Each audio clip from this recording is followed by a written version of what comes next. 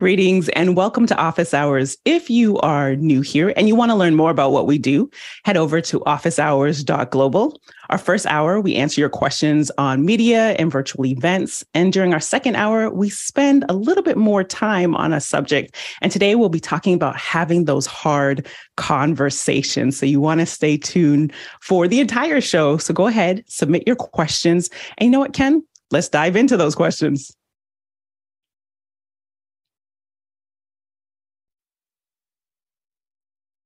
And we'll get into our first question that it looks like. Did we lose Ken from here? Peter Sargent in Round Rock, Texas. Any comments on the production on the Disney Plus Live of the Sir Elton John concert from Dodger Stadium? Let's go with Courtney. Well, I was able to catch the last 30 minutes or so of it. I didn't realize it was on until I got an email. I was going through my email and suddenly I saw, oh, it's live streaming. I knew they were playing at Dodger Stadium. It was a good finale. Elton picked the right time to retire. I'm glad he went out and did a great tour and toured a lot of cities and ended up in Dodger Stadium. The production was interesting. If I were a cameraman that did a lot of live events, I'd be a little bit worried because of all the number of RoboCams it seems that they were using. All the front of house or down front cameras that are at stage edge were all operated robotically. There was one steady cam operator, and of course there were camera operators at midfield with long lenses to do that stuff. And the arrangement of the LED screens was good so that they didn't have any feedback from their iMag because they were on the left and right side and above the stage, above all the performers' heads. So that was good. They had fireworks at the end, so it was pretty well staged. And the coverage was pretty good. It was a little too cutty for me. They had all those cameras, and by God, they were going to use them. So they were cutting around a lot. So you mean the visuals just so too many angles happening? Yeah. They cut to a low angle, then a high angle, then a long shot, then a wide shot, and then a drone shot over the top of the stadium. Apparently, they could fly the drones over the areas where the people weren't, so they kept them pretty well, over the top of the roofs of the stadium, back of the stadium. And there were some sweeping shots that looked like they could have had a sky cam in there. A cable cam, but I think it was just a long jib arm at the back to get some sweeping shots over the crowd. But that's my opinion. Go ahead, Alex. Yeah, it's I'm working on a lot of concerts, and it is it's a real sickness especially when you have someone really big, or this is the last show they're going to do for a long time or ever. That we're going to pull out all the stops, So they give the director pretty much carte blanche to get whatever they want, and you end up with a lot of cameras, And so I think that is probably related to that challenge. I've grown to believe that a lot of cutting is a director saying this artist isn't good enough to hold the space. I'm gonna make it energetic because I've literally heard directors say we're gonna inject energy into the show. And I think that is, it doesn't respect the artist. I don't think that Elton John, for instance, even at the age that he's at, would need anybody to add anything, and I'm not saying it should be a single camera, but I think that there is for really good artists, there are definitely artists that need a lot of cutaways, but I don't think he's one of them. And so I think that's the problem with a lot of concert coverage right now. Next question. From Paul Valhus in Austin, Texas. Paul asks, what is a good video resolution converter? Prefer ad-free and easy to use. Go ahead, Richard. Personally, the one I would use is Compressor from Apple if you're on a Mac, or Handbrake tend to be the two that I would go to first, especially Compressor. It's not free, but hey, it is ad-free. And Alex. Yeah, I exactly what Richard said. I use Compressor for most of the stuff that I do, and otherwise for a free kind of open source, basically FFmpeg front end, Handbrake is a good example. And go ahead, Mitchell. Yeah, +1 on the Handbrake. I'm an Adobe guy. I use Media Encoder, and it's also built into Premiere if you happen to be using Premiere. Next question. Brian Shan from Sydney, Australia asked, Would a large scrim provide better lighting for a Zoom call, or is a higher contrast key fill preferred? Mitchell. Soft and big makes it great. If you have a large key and a scrim in front of it to soften it out, you get that nice wrap around the face, which works great. And Courtney? Well, it depends on your age. If you're old and have a lot of wrinkles on your face, big flat light, the bigger and flatter, the less wrinkles are shown, and the smoother you look and the younger you look. So it's good for lowering the age of a person in front of the camera. If you have beautifully young, beautiful skin, then a hard light can add a lot of contour to your image and can make you a little more mysterious, a little more flattering in that respect. But if you're of a certain age, bigger, flatter, and that's why the ring light was really invented, because it surrounds the lens. If it's used properly, it was designed to go surrounding the lens so that there's no light, no shadows that the lens can see, because the light surrounds the lens. And so it was originally designed for medical photography, for taking pictures of, medical procedures, so that you wouldn't be confused by a shadow in the photograph. So it's much more flattering, a ring light is, but if you're wearing spectacles, anything that reflects, a big broad light is going to work better. Go ahead, Bill. What everybody else said. Plus, just think about it this way. The larger your scrim is, the more power you're going to have to fill it edge to edge. One of the things that people get wrong is they'll take a big scrim and they'll put a small light source in the middle of it, expecting that to spread out. It doesn't really. It gives you a little more softness and spread, but as the light spreads out and fills the scrim, that's where you get light hitting your face from different angles to fill in wrinkles and things like that. The other thing is that then power becomes an issue. Scrims, the professional ones, are set up in stops. You can get a half stop scrim, a full stop scrim. That is how much light is not making it through the scrim. So as you add more diffusion in front of the light source, you need more light behind it to achieve the same illumination level on the skin of whoever you're lighting. So just understand that as you get bigger scrims, you generally need more powerful light emitting devices to fill them up and make them work properly. And Alex. Yeah, and to define a scrim, it's a large piece of fabric, and so sometimes these scrims, sometimes we have these scrims in their mesh, and we put them behind people to actually lower the apparent background, so it's kind of like adding an ND filter to the background behind somebody. But typically what we're talking about here is a big piece of cloth or a big piece of diffusion. I have 3 lights going across the front in front of me to get that much larger light, and even with models, we've done a lot of stuff with pretty high end models, and we're using giant 4x4s, 4x4 frames with lights behind them to give them this big soft light to it. And what I'm about to build, and I'll show pictures of it when I'm done, is a 5-foot wide by 3-foot big square, which then I will light with a bunch of lights behind it to create that big diffusion and make it look a little less messy than these 3 lights that are kind of haphazardly put up there. So, but I would strongly recommend for most of us and for generally for broadcast. I think people get into this really moody lighting. It doesn't usually work as well for this kind of show or for a Zoom to have kind of a moody light. It's better to have more of a broadcast light where everyone's kind of the same. Next question. Ari Block from Tel Aviv, Israel asks, do you have backup mains power? What type of generator do you use? And why did you select it? Peter? Well, for home use, and I'm going to speak from that perspective. I have a Generac size to my home because it met the safety and noise standards for the area I live in. But in between the Generac and my home switching system, my home power system, I have a power wall as well to keep things alive and well until the Generac comes up to speed. And it's hooked up the natural gas line. And I figure if I lose the natural gas pressure to my house, I've got a more basic problem to worry about. And Courtney? Well, I have UPS on my cable connection and on my desktop computer, because if power goes on that, it would go off and have to reboot.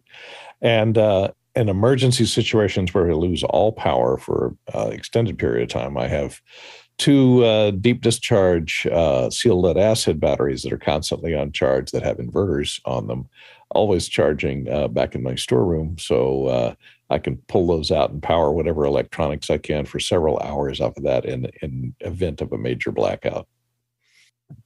Next question. From Richard Lavery in Belfast. I have a pitch meeting this week, 10 minutes of pitch and 10 minutes of questions. Any advice to create the best pitch? And Richard, if you want to hop on for a second to explain like what kind of pitch, because that might help with context. It could do. Essentially, it's a kind of proof of concept pitch. So there is a small grant available, £35,000. They want you to. They've got a very specific deck that they want you to make, which is slightly unfortunate. Kills my creative verve. But we've got a deck. It's already submitted. It's 9 slides and goes through from the basic concept all the way through to the financials of it. So just kind of looking for, I thought it'd be an interesting question. Go ahead, Nigel. Yeah, so 2 thoughts. First of all, a simple idea told well is better than a complex idea told badly. So really narrow down the thought. And to do that, I use a technique someone taught me called the 4 Ps. So what is the position? Why is it a problem? What are the possibilities? And what do you propose? And I think if you can tell the story that way, and by the way, Shark Tank or Dragon's Den are great examples. They're a bit twee sometimes, but they're great examples of people going through that chain of thought. So what position do we find ourselves in? Why is that a problem? What are the potential solutions? And what are you proposing? You'll make a logical, simple argument people can follow. And Jason? If your deck is already locked in, then I would focus more on the questions half of it. I would do my pitch to as many people as I trust that are intelligent that I could listen to, and listen to their questions and allow that to refine your pitch. Alex? Yeah, I think of something very similar to what Nigel was talking about. Is I describe the hole, I show how we're going to fill the hole, and I show that I have a shovel, like that I can actually fill the hole. And those are the 3 things that I worry about when I do pitches. Is like, here's the problem, here's how we're going to fill the problem, and then I got to prove to you that I can fill the problem. And so that's how I kind of approach that. One of the things that I'm notorious for is I will build a 20 slides, or 10 or 15 or whatever slide pitch. I've got 30 slides sitting in the offing, that I can bring up at will. And I got to tell you, it really impresses people when you do a presentation and then they ask some random question and then you pop up a slide that answers their question. And that gets back to what Jason was talking about, which is if you do the presentation a bunch of times, you start getting, what the questions are that are going to come up. So then you build slides that answer those questions and illustrate them. And it really makes people feel like, oh, I did think of that because you didn't stump me because I spent time on a slide. So it's a good way to kind of fill that in when it comes to proving that you can do it. And Bill. One of the things that I used to do in pitch meetings that I was very successful for me was I tried to engage their thinking and make them respond. And I would often use a thing like this. I've looked at this topic and there's a couple of ways I could go, and I'd be interested in hearing the panel's suggestions on which might be better. And then I'd go on to the next thing. And I just was planting a little seed in them to be engaged, to think about how you would do it. And often you've only got 10 minutes, expand to 15 or 20 minutes because I'd engage them in thinking about how to think about my pitch in their way rather than just listening to how I thought about it. And I just want to pull in a comment here from John Snyder. He says, if you can have a single focus that you repeat from multiple angles, what's the story of your pitch? And that runs throughout. I'll also add 3 specific points. One, you shared that since this is for a grant, so coming at it from the perspective that in whatever project scope or grant scope that they've explained, there are certain bullet points or certain points that you're going to want to hit. So making sure that in your presentation that you have addressed all those questions. Also, 2, I was in Techstars, an accelerator or pre-accelerator last year, Techstars Women, and pitch the whole time was to get to that pitch at the end. Now, ours was a 3-minute pitch, but your opening is like you want to land your opening, whether that having an interesting fact or point, and start building your story from there, and then landing that close part of it as well. And then the third point is you're asking about the pitch, but what I've read from your question is it says 10 minutes for the pitch and 10 minutes for the questions. So you want to, whether with the people on your team or people that you've gotten feedback from, think of all the different ways or all the different questions that they could ask, and then just being prepared for those. So I would say those are the 3 ways that I would prepare for that type of presentation. Go ahead, Peter. Yeah, this reminds me somewhat of orals, and I'm going to go back to what Jason said. Since you've already submitted the presentation, focus on the questions, get what Liberty just said, get lots of people to ask you questions outside of there to focus on them. Be wary of what the rules of engagement are. Alex's point about having extra slides is useful, but can void the presentation. Because depending on what the rules of engagement are, you have your predetermined slide deck, and if you go outside of that, that could void it. And be present. I'll add that as the cherry on top, just being present, because we get, presentations, they can cause some anxiety, just whatever that routine is going in, those deep breaths, the yoga, whatever it is, so that you can be present. Next question. From Diego Nush. From Barcelona, Spain, took my A10 Mini out to do in-person training. Purpose was to switch quickly between my 2 PCs. House projector and NEC P525UL would not take my ATEM output, but was fine with any of the 2 PCs' HDMI signal. Could an MDHX decimator save my day? Let's start with Peter. Short answer is yes, but before you went down that path, because they're hard to come by these days, I found I do these exact same thing once a month, and I use a streaming bridge to get me to the projectors, to be honest with you, and it seems to work. Courtney?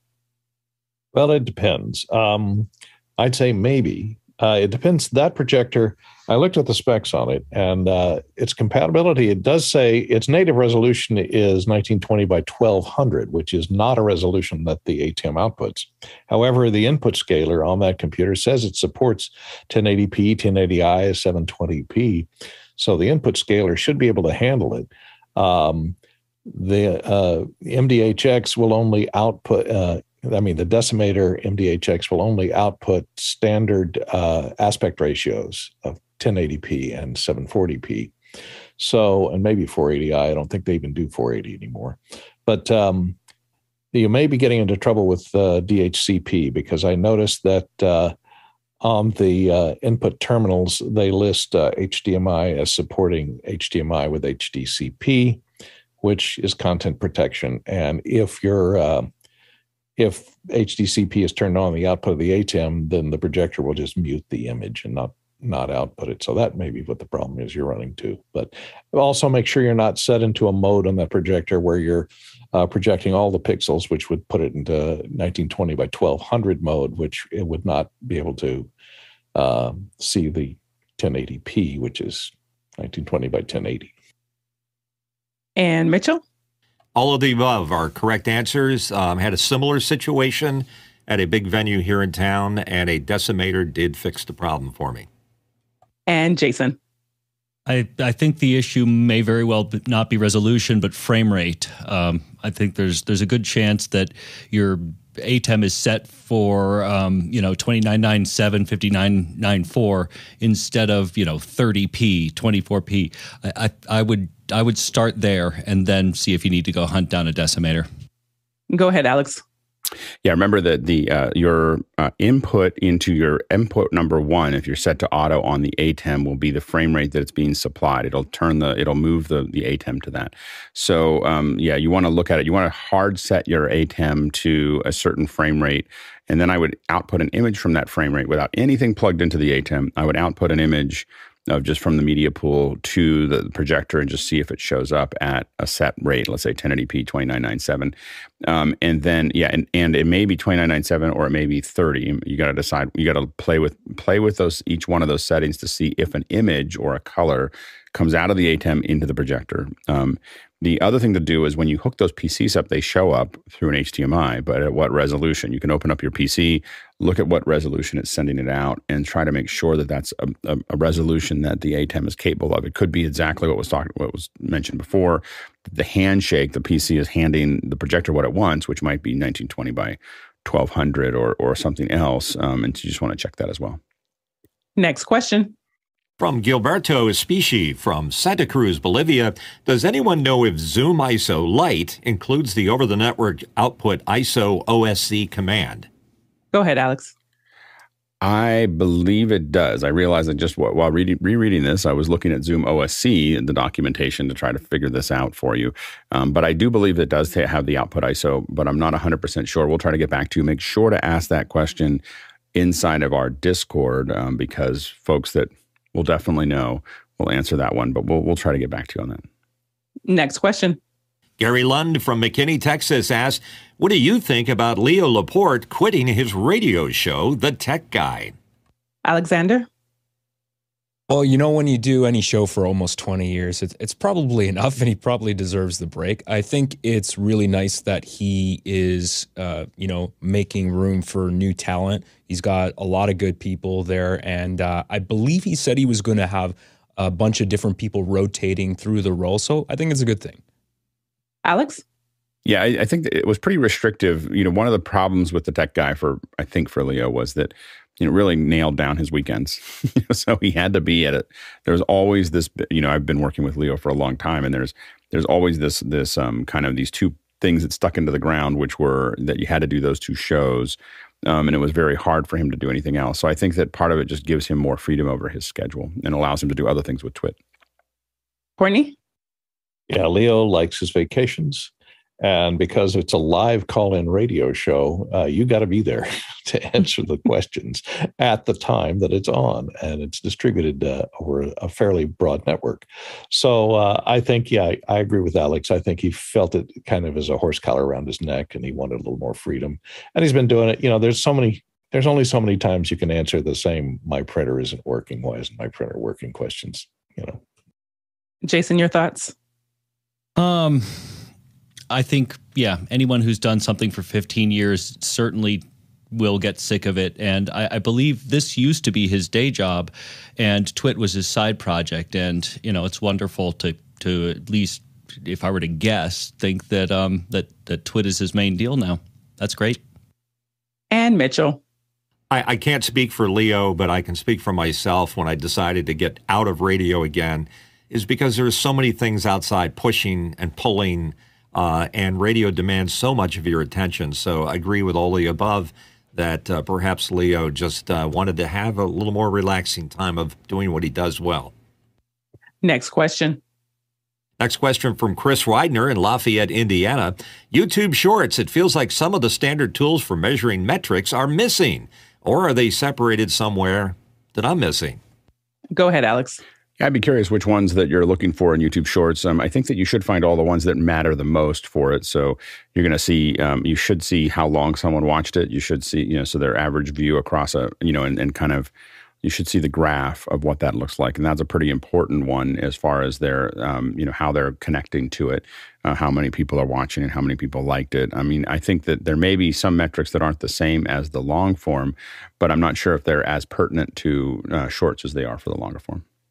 Yeah, I was trying to look quickly to see what it could be that they're looking for. So please feel free to put that in the comments or Discord, and we can definitely continue this conversation. Next question. From Liberty Wright, Toronto, Canada. And here's the Ontario, what Black Friday holiday gems are on your list? Nigel? So no Black Friday gems for me. I wonder, or even Cyber Monday, I wonder whether the impulse purchase will get the better of me at certain times. We'll have to see what these sales are. But Jason showed off his new Stream Deck this morning, and I have to say that I may ask Santa to deliver one of those. I've been seeing people online talking about that. Jason? Ooh, so shiny. There's no way on earth this is going on sale. But it's affordable, and build quality is pretty good. Not amazing, but pretty good for what it costs. I would challenge people to think of services instead of products. Restream.io, you almost certainly have a tier that you don't want to pay for. Far and away, the best of the year is always Black Friday. So recenter around that. Thank you for that, Tony. I have a friend that wants a iPhone 13 Pro Max desperately. It is not for me, but I have a friend that is desperate in need of one. So that's on your list, Courtney. I certainly don't need one because I already have two, but Creality puts their 3D printers on sale for 30% off on Black Friday. So that's something good. It would be on my wish list if they, I kind of want to upgrade to the latest S1 Pro version or the S1 Max that prints, 12-inch square print space. But I just don't have room for it. So maybe another time. And Bill. I'm getting confused by the branding because we had Black Friday and we had Cyber Monday, and now I'm seeing all these emails coming across going Black Friday week. And they have specials all throughout the week on different days. And I think they're trying to drive website traffic. And so I just hope the marketers settle down and figure out how we're supposed to think about these things. And they're not suppressing the market going, okay, I'll wait another 2 weeks until Black Friday comes around. And I won't buy anything until then. It's just a weird circumstance for me. I'm not sure what to do, but I'm not. You're right. Anyway. I blame the marketers. I blame us. People have been starting Black Friday sales for like Black Friday month and starting it at the Halloween Eve. Exactly. Next question. Black Friday in July. Next question from Brody Hefner in New York City. Would the panel recommend Speedify to combine a T-Mobile 5G hotspot and cable for internet redundancy? It offers stability via automatic switchover if one internet source slows or fails and will prioritize streaming. Go ahead, Richard. The common wisdom often when Speedify has come up is that no, you should definitely not use Speedify for bonding. It's just not really designed for it. Having said that, I have used it, and it has been a couple of years since I have, and it worked quite well for the system I designed for it. So it can be done. Whether you should use it, and maybe you should just move over to a LiveView Solo, is a different question. Alex? Yeah, it probably works fine for most internet usage and also for live streaming, because live streaming usually incorporates a buffer, so that there's a little bit of there's a lot of error correction there that can be applied, especially if you're using something that has something like forward error correction, like FEC, SRT, Zixi. Those things are all going to do really well inside of this platform. Where you probably won't see it do well is in a WebRTC environment where it's real time. It's trying to hand those frames over as fast as possible, and the jitter that tends to be magnified by multiple internet sources tends to not do well on real time video connections. Next question. Andy Kokendorfer from Vieira, Florida asks, some of us have tinnitus from years in broadcasting. What do you do for relief? Thanks. Bill. I just wanted to do a quick public servicing because I had a bout of tinnitus in my right ear, and it turned out after some investigation to be a little thing called an acoustic neuroma. It was a benign tumor on the auditory nerve, and I had to have radiation to take care of it. So don't ignore changes in your hearing, no matter where they come from, because sometimes there is a root cause that can be dealt with if you find it early enough. And so it's hard to deal with that. And I understand that for people who had it, I had it for a couple of years. Thankfully, after the treatments, mine went away.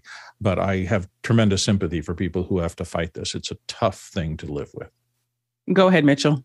Yeah, for you young whippersnappers out there that don't have it, it's a persistent high frequency or white noise sound that happens in your upper register. It's from the nerves in your ear actually being killed off by super loud sounds. And if I could go back into a Wayback Machine, I would tap myself on the shoulder and say, take those COS Pro 4 AA's off while you're on the radio and use something a little more open-ended so you don't have so much noise. As far as what do I do to solve it, I either try not to think about it, and by the way, thanks, Andy, for bringing it up, or I just think of Rick Astley and it instantly goes away. And Courtney. Yeah, Mitch got it right. Andy has broken the first rule of tinnitus is don't talk about tinnitus, because now it's brought attention to mine and I can hear it now. Thank you, Andy. Next question. Rashid Trivedi from Daytona Beach, Florida asks, Alexander, what is the difference between the Electro Voice RE27 and RE20? Alexander? Well, I have a RE20 right here, and as you can see, the RE27 is a lot shinier. There you go. But that's just a cosmetic thing. The main difference is basically the fact that the RE27 has a neodymium magnet, so it has about a 6 dB hotter output.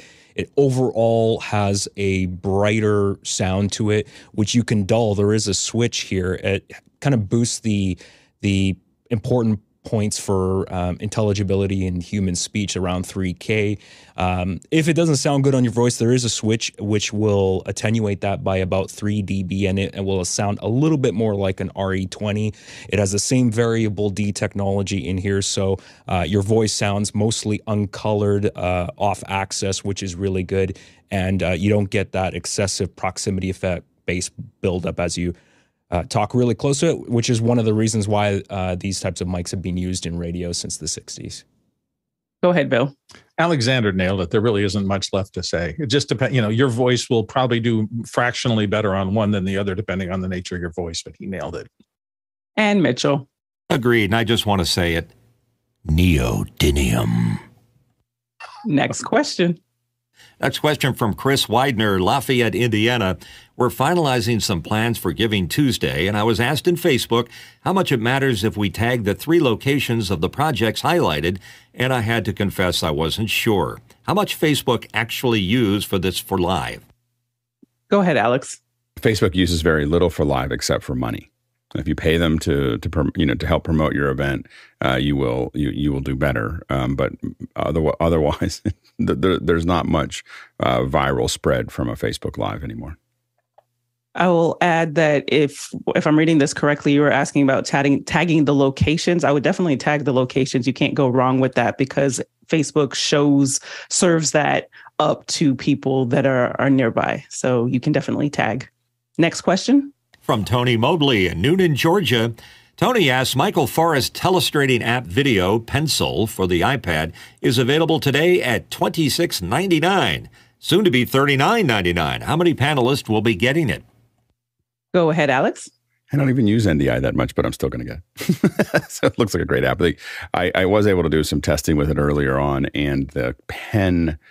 Michael really worked on the quality of the pen experience, and which is something that even my telestrator doesn't do very well, and it's really, really nice. So I think it's going to be a really interesting product.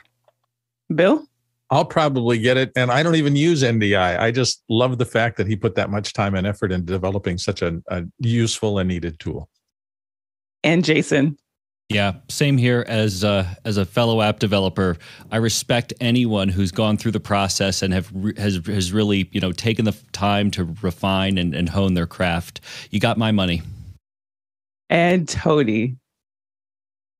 So I've been playing with it while we're actually on the air, and I've been actually texting back and forth with Michael about my experience in loading it. And one of the things that I think is important for everybody to know is that you can use it, you can download it, install it free. And then if you decide that it works for you, then you can go ahead and do the upgrade for the $26.99 until the end of the month. And then it will be $39.99. And that's lifetime use. Thanks for that, Tony. Next question. TJ Asher, Minneapolis, Minnesota asks, how well does the Insta360 Link webcam work on Windows? Can the framing and zoom be better controlled than the Logitech Brio or C920 cameras? Mitchell? I have a friend that I recommended he get this because Office Hours likes it. And he has a work computer, which is a Windows laptop, and he has his fun computer for Zoom, which is his Mac. And what we've discovered working together is that he can set it up on the Mac with the app to control all of this crazy stuff, and then just unplug it and plug it into his Windows machine, and he doesn't have to do anything. Doesn't even have to run the app. It works fine as long as it's Windows USB compliant. And Alex? So the app that it comes with isn't running on a PC, Mitch? He's not running it. He just unplugs it and moves it over, and as long as it's pre-programmed, right? But I think The there's DSP a Windows does. There's a Windows version of the app, and I would be kind of blown away if it wasn't identical to the Mac version, given Insta360's background. So there is a Windows and a Mac version, I believe, on their website. There are, but he doesn't use the Windows app. He just prefers to set it up on the Mac version and then unplug it and move it over. Why would he do that? I don't know. That's crazy. Because he can't run it on his the app can't be installed on a work computer because it's restricted. I guess that would be it. So I guess to go back to this question, you can I believe that the app on the Windows, I would be blown away. And I haven't done it because I don't use a PC with the links. Just I haven't done it. But I will say that I would be blown away if the app isn't identical on the PC as it is on the Mac. There's no reason for it to be different. You should be able to control it on the PC in a normal environment, and it will absolutely give you, if it does open, it will give you more control than you have over the Brio or the 920. It's the best camera app, and it's what makes it. The Insta360 Link is a great camera, but there's a lot of use cases where you'd probably be fine with a Brio in the same experience. But the app that controls it and the amount of control is way beyond UBC and way better than anything I've seen as far as controlling a web camera. So that's part of, I think, the software behind it is not perfect. I wish that you could have presets across multiple cameras. I wish getting to the cameras was a little bit faster. There's a lot of little things like that. But overall, it's the best software out there so far. Next question. From Chris Widener in Lafayette, Indiana. Chris asks, Rodecaster Pro 2 transport case suggestions. I'm looking for something to take the unit on the road with 3 mics, hard case with pre-made foam preferred, but I could be okay with a soft side in that instance too. Alexander. Well, you didn't say what microphones you need to put in the case. Ace SKB now has a case that does fit the Rodecaster 2. It also has a compartment for 2 Rode pod mics.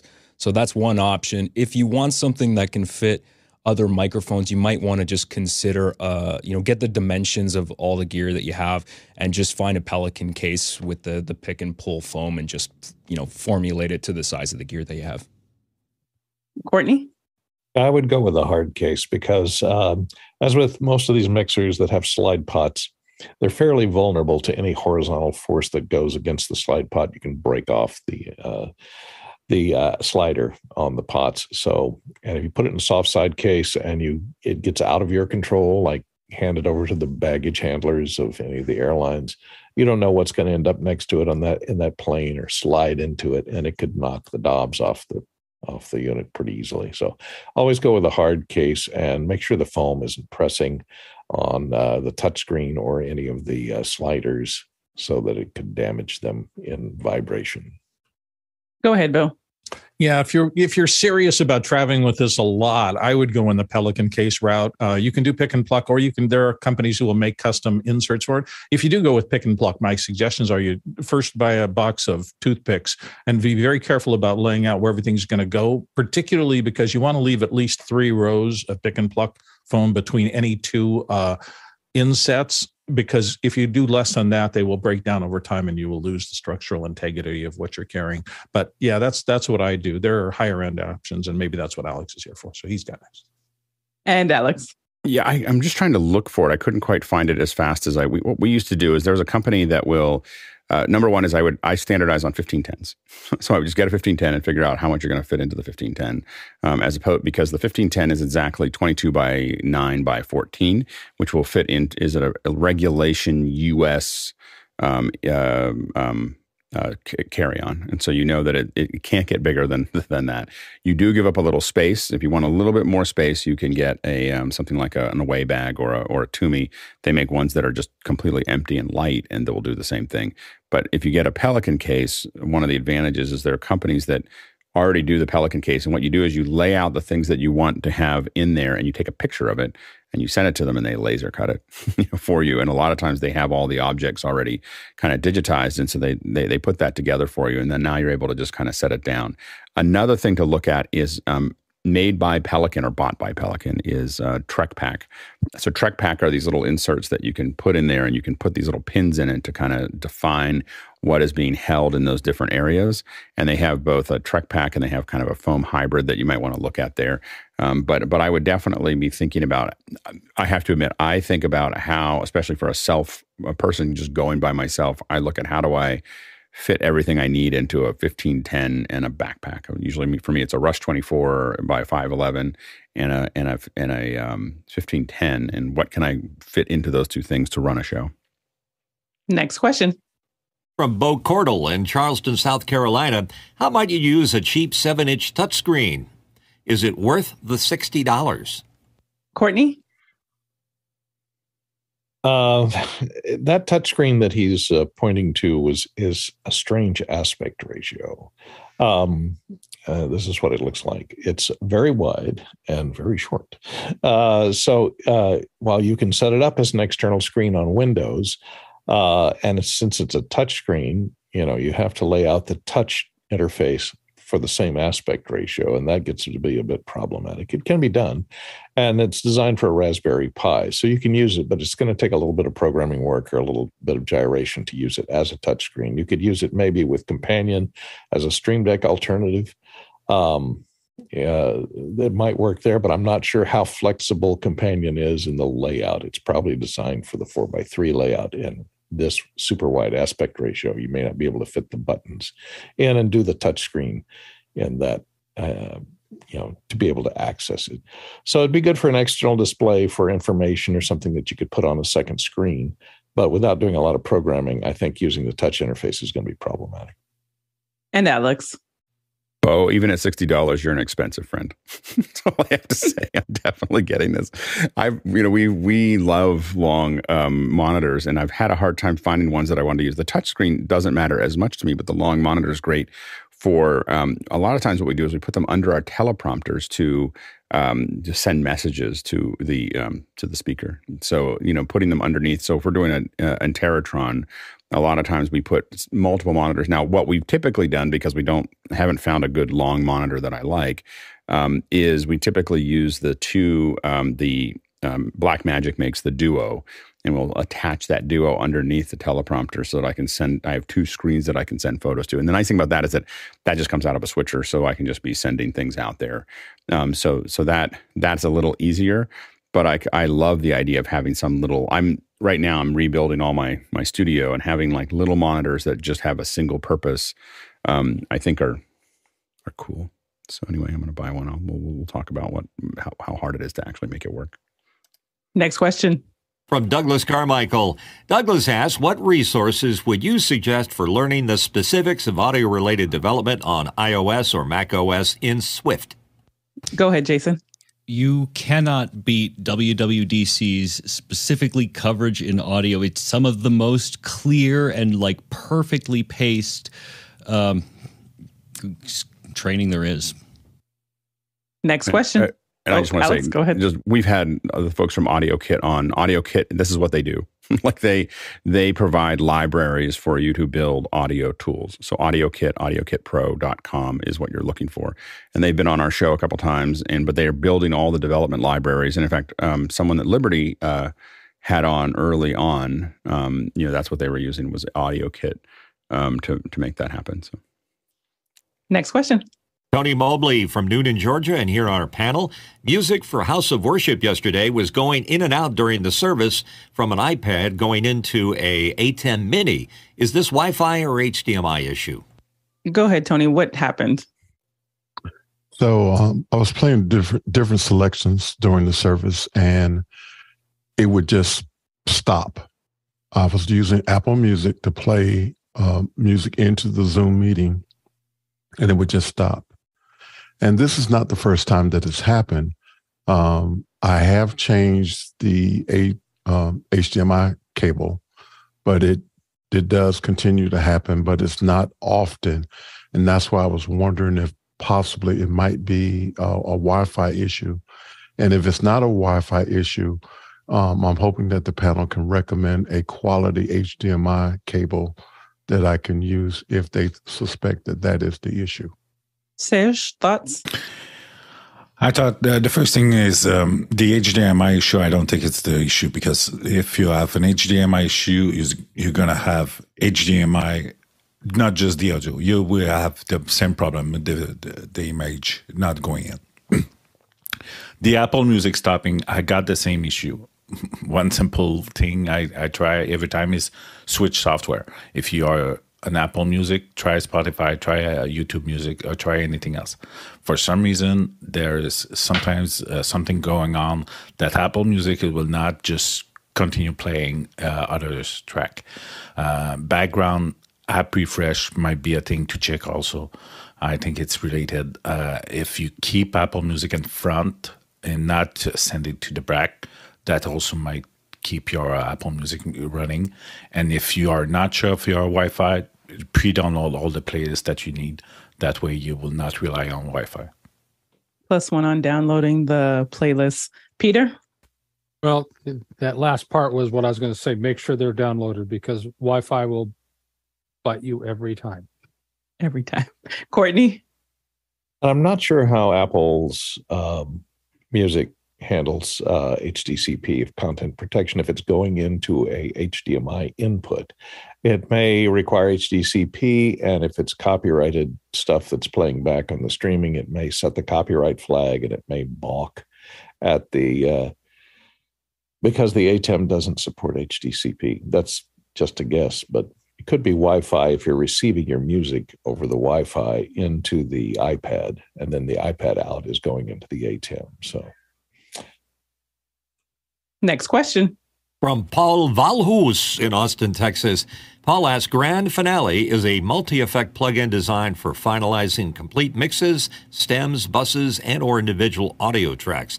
Can be used for LUFS metering, like the Brandon Buttram loudness meter on After Hours. Alexander. Well, I haven't used this plugin, but it does say it has LUFS metering. So yes, it should work just fine for that. It's a bit overkill if you're just looking for metering in a post-production workflow, or if you're if you're mixing. I guess it would make sense. The only thing I don't see, and it doesn't say in the manual if it has true peak metering or true peak indication, which for me, that's something that I would definitely look for in an overall measurement of program loudness. And Alex. Yeah, I don't know if it would if it would work. It doesn't look like it's something you can separate out. What I will say is that I love the design, like the visual design of their stuff. I went to the website. I've never seen this company before, and I just opened it up, and it just was like this breath of fresh air of just incredibly good, non-skeuomorphic but beautiful design that tells you what you need to know. And there's something about the desaturated tones and everything else. You just have to look at the site. This is what is it? Clev Grand. So KLEV Grand.com. Just go look at it. I maybe you'll disagree with me, but wow, just they all look beautiful. I want to buy them just so that I can just look at them, open them up, and just look at them. Just really incredible design. That's all I have to say. Sorry, it has nothing to do with your thing. I don't think it'll work for what we're trying to do with it. But I think that you should look at the design anyway. It looks great.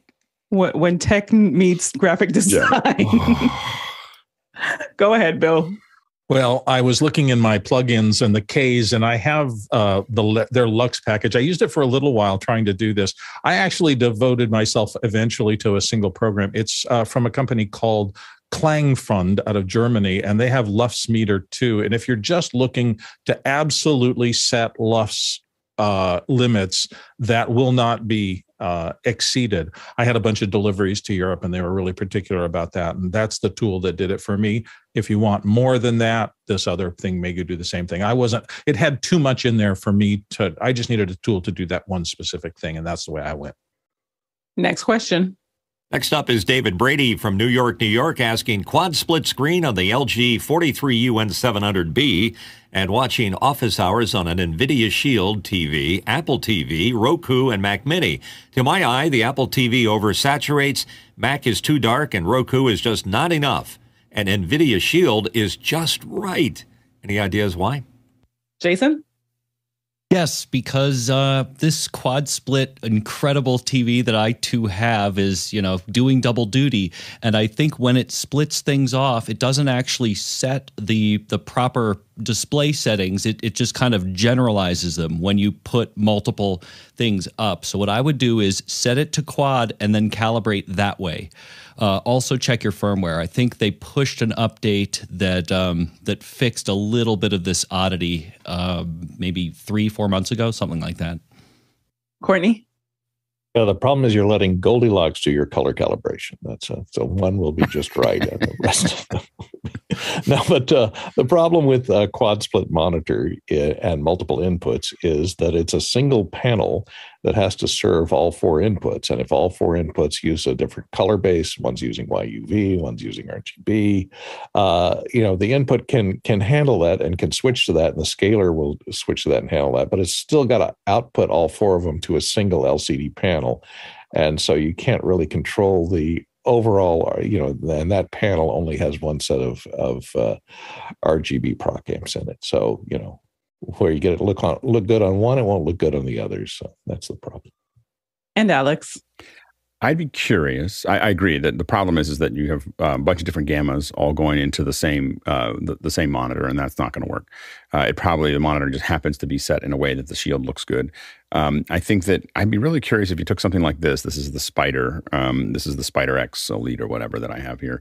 If you took this and you applied it, went full screen with the Mac, and then ran it, and then used your iPhone with the newest version of the iPhone and the Apple TV to run its color correction at full screen, because both of those are not changing the monitor. They're changing the calibration of they're basically changing the LUT that comes out of the Apple TV and out of the computer to correct for what's actually happening on the monitor. So if you use the Spider on the Mac and you use the iPhone on the Apple TV, I'd be very curious to find out if you suddenly it looked a lot better. It'd be really interesting to see. Serge? Sorry, I unmuted myself. One thing I tend to do on my Sony TV is go into Apple TV settings, video, and switch from HDR to Dolby Vision and switch to HDR without Dolby Vision. That way, sometimes I get better result. It's really hard for me with that TV to always keep Dolby Vision, and sometimes it's good, sometimes it's not. So it's something I would try in your case. And Jason. Yeah, last quick follow-up. But Alex's method is exactly what I did to tease out the issues that I was having. So yes, get a Spider, and that kind of bias adjustment is the way to go. Next question. From Scott Mueller in Germantown, New York. Marion out of Germany has announced the Clara E, a PCIe-based 512 by 512 Dante card. Mentions ASIO, so I'm not sure if it will work with a Mac. How will this be better than DVS? Jason, real quick. The last part is that it's hardware and not software, and it does not show that macOS is one of the supporting operating systems, so I wouldn't count on it. And Alex? Yeah, I don't know if it's being supported by the Mac, and exactly what Jason said. It as a piece of hardware, it's giving you a lot more channels than DVS does, and B, it's going to give you the one piece of hardware that you need in the network to be able to make sure that everything's working. Next question. Douglas Carmichael says, Jason, you mentioned that the app development is a craft. Beyond learning core programming concepts like data structures and algorithms, how can one elevate their app development skills to produce a quality product and not just a functional product? Bill? You're getting into the cross-functional groups area here. And what I mean by that is building the actual programming behind an app is one thing. Putting it into a human interface that understands human interface guidelines, in other words, how to use the code easily with an interface, and the aesthetic side of it to make it beautiful. I mean, Alex was just mentioning he loved those products, the way they look, because someone took the time to design everything about them, from the type used to the colors to the shading to everything else. And that kind of screams quality. It reminds me of when I do a lot of typesetting for video because I'm an editor, but every time I send it off to an art director, it comes back 50 times better than I could ever do. Why? Because that young man or young woman, generally they're young, tended to have so much more in their mind about good design that I will never be able to understand because I haven't spent my life doing it. So bringing in people who have skills that complement your own, Douglas, may be the best way to get a true quality expression of your code. Jason. Take your functional product, put it on an iPhone or an iOS device or whatever, put it in somebody's hands and watch what their thumbs are doing. Watch where they are making mistakes. Watch how they are deviating from the way that you thought you were going to be using it when you built that wireframe diagram. Best possible way to iterate. Get it in a lot of hands and pay attention. Alex? Do a lot of it. It's a craft. How do you get good at a craft? You do it over and over and over again. And then you look at it and you refine it and you try to keep on figuring out what's missing and what'll make it better. And Peter? There's a reason that the seminal books on programming are called by Donald Knuth are called The Art of Computer Programming, not the science of computer programming. It's practice, practice, practice, just like any art. Next question. From David Brady in New York, New York. My tally light question yesterday got a little muddied. I'm wondering if such a light can tap into the ATEM Mini Pro's encoder status, where when streaming and the on-surface on-air button is eliminated, its status can trigger an on-air light. Richard?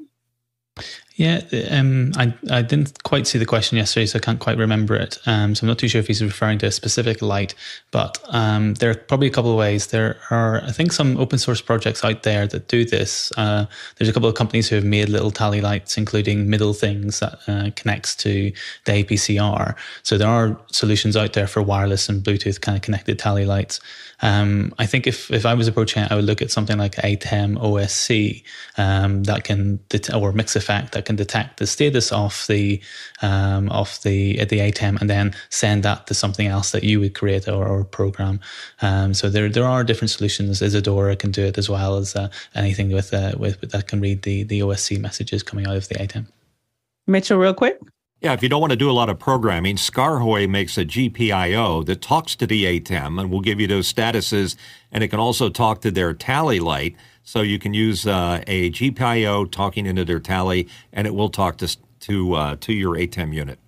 And Courtney. Yeah, Blackmagic themselves make the GPI and Tally interface for about $495. It interfaces with all their mixers, vision mixers, and takes Ethernet in and gives you a GPI, a 25-pin GPI output, which you can connect to your Tally lights to drive your Tally lights. Available already at Blackmagic. Next question. Douglas Carmichael asks, in this article about Elton John's farewell tour, there's a link to it, it mentions the cameras are switched from the MA Lighting Grand MA2 lighting console. Why could that be? And wouldn't it be easier to use a video switcher? Bill?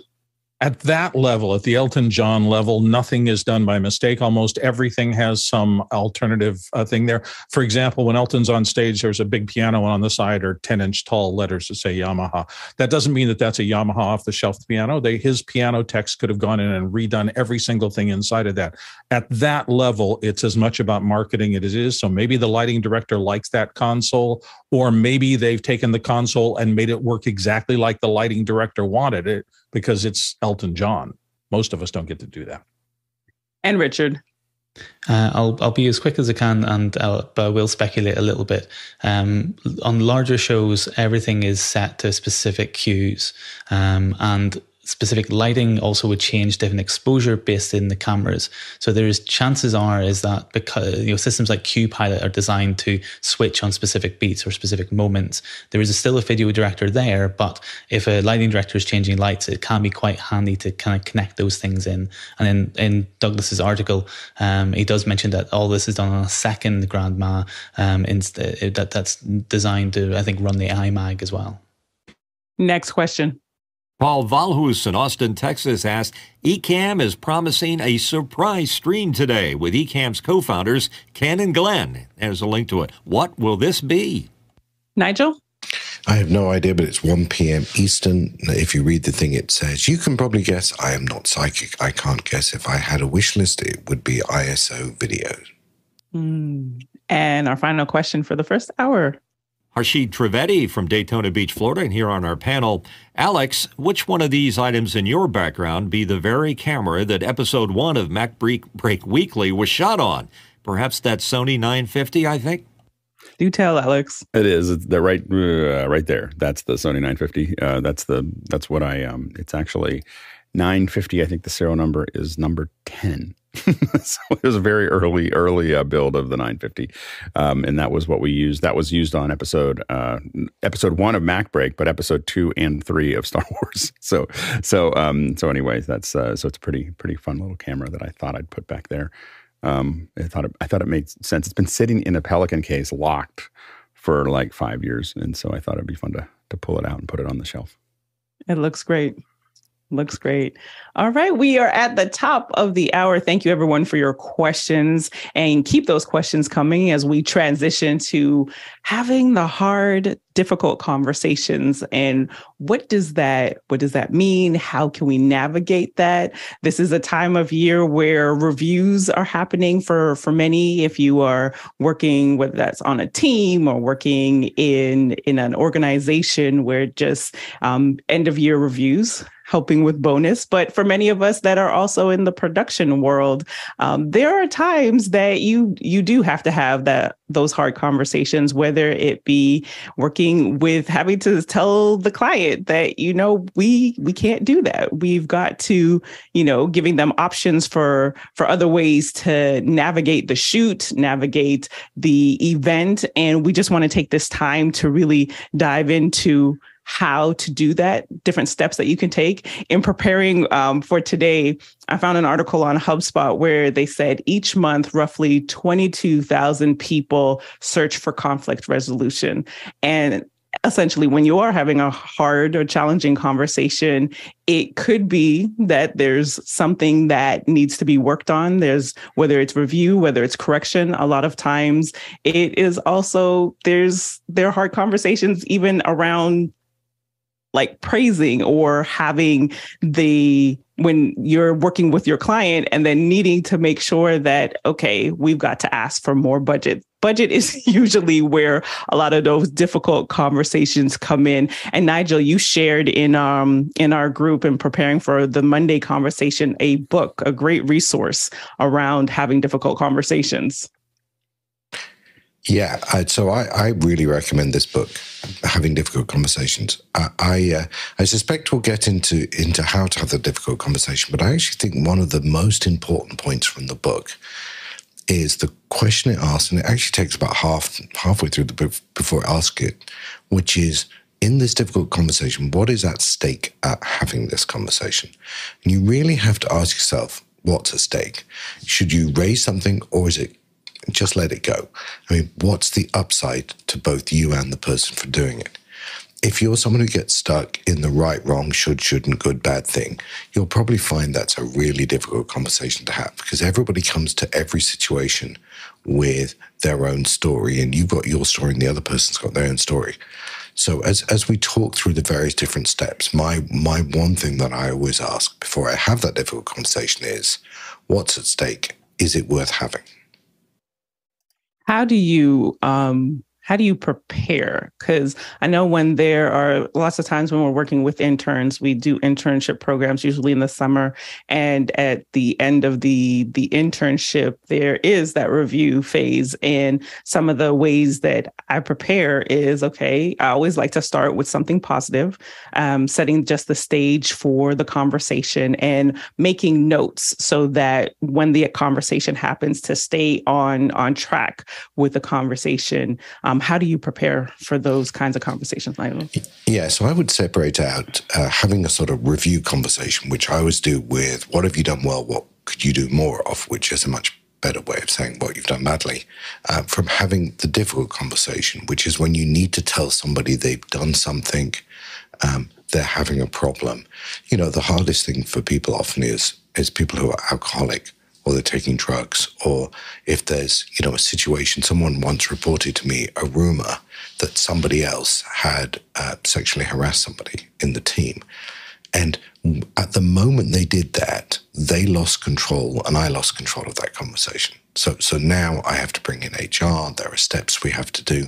So I would really separate out the annual review process from the difficult conversation. If you have to have the difficult conversation as part of the annual review process, you've really got to plan again.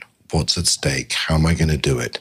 Because this is going to be a mediation approach. You have to think like a mediator when you're having these conversations. This is not about winning or losing, right or wrong, as I said before. It's about getting the other person to understand, if you want them to, what the issue is. Alex? Yeah, and I think that Nigel has a really good distinction there that there are things that are difficult conversations, and then there are things that are legally meaningful. And so you have to distinguish those. And I think sometimes people don't distinguish those. They're going to have a conversation with someone and they don't realize that they're opening up this can of worms that includes HR and law and, and lawyers and things like that. And you just have to be very, very careful of those things and really think about what you're going to say and how you're going to say it in a way that's going to make that work. Now, most of the conversations that I have with folks are not that in that realm. I hand that if it's a question that I view as a legally tricky issue, usually I'm going to hand that to HR. I'm going to hand it to somebody. I'm going to say, like, you need to handle this. I'm not going to get myself into that. But when it comes to just having harder conversations, I think a couple things about just moving people forward. One is building trust with folks. So, a lot of people here, you don't see it all the time when you're on there, but you'll see that I send out lots of, and sometimes in Discord and sometimes in direct messages, we'll have pretty hard conversations with folks. But I think that I've built up trust with a lot of them that they know that I'm doing it out of trying to build something bigger and better. I'm not doing it to pick at people. I'm trying to make them better at what they do. I'm trying to make myself better at what I do. I'm trying to move things forward, make the show better. And it's really coming from that commitment. Another thing is that I don't do it perfectly, but I think I spend a lot of time taking accountability for a lot of things that happen around me. So I don't, usually sit there and go, well, it's that person that I look at where, in most cases, I look at what did I do that had that happen. And I start oftentimes with an apology of, I'm sorry I didn't tell you this, or I didn't give you this information, or I should have done this. And you'll see me start like a lot of hard conversations with an apology for the things that I know, that an acknowledgement of the things that I could have done better, to have that whatever it was that didn't work, have it, or I just have a very direct conversation about those things. But I think that is important. And, early on when I was running Pixel Core, I was not good at this at all. And I was constantly frustrated with everybody around me, and over time, the RFI, which we use here, was really important in the sense that RFI stands for room for improvement. And we didn't call it mistakes. We didn't call it things that were wrong. We called it, there's a room, we probably did a pretty good job on most clients didn't notice anything or very few things go wrong, even though we might notice a lot of them. But we put a place for everyone to write them down. And it was like, we really made it safe to say everything from, we should have done this with the packing all the way down to like the sandwiches were cold. That was all the stuff that people would put into these things. And what we did is we made it safe to complain. We made it safe to say, this isn't working. I didn't care about the stuff that worked. Like, to be honest with you, when you're doing productions, I find that you don't have to worry about the things that work. They'll sort themselves out. What we really have to look at is, what we really have to encode is what didn't work and how do we clean that up. The stuff that works comes natural in my opinion. And so what happens though is that when it became safe to talk about what wasn't working, what was interesting about that was that when we do a project that doesn't work, the whole team, instead of trying to defend themselves, would immediately jump in and go, I could have done this, and I should have done this, and I could have done this. And the whole team is taking accountability, and we're almost falling over each other to apologize for the things that we could have done better. And I found that was a shift that happened because as someone who was managing the project, I wasn't throwing people under the bus.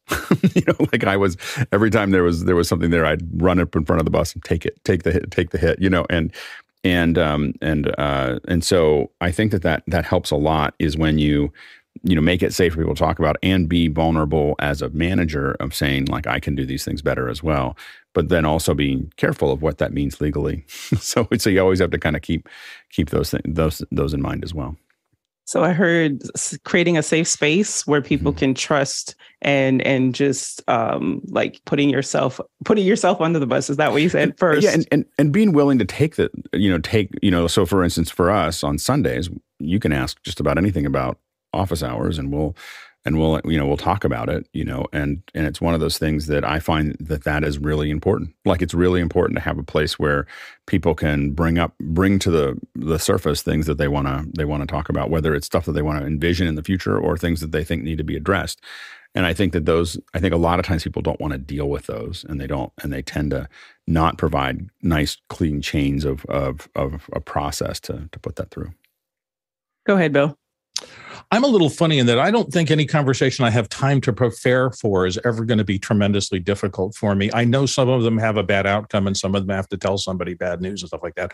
But if I have time to think it through ahead of time and know why I'm making the decision, figure out how the best way to couch the language, but to get the job done, I'm okay with it. The ones I found the most difficult are something happens in the field on set and you have to react to it and do it the best way you can. I had a circumstance early in my career where we had 3 talent in front of the camera, and one of the guys literally, I don't know whether he didn't bring his glasses or whatever, he couldn't read the teleprompter, just couldn't do it. His eyesight was too poor.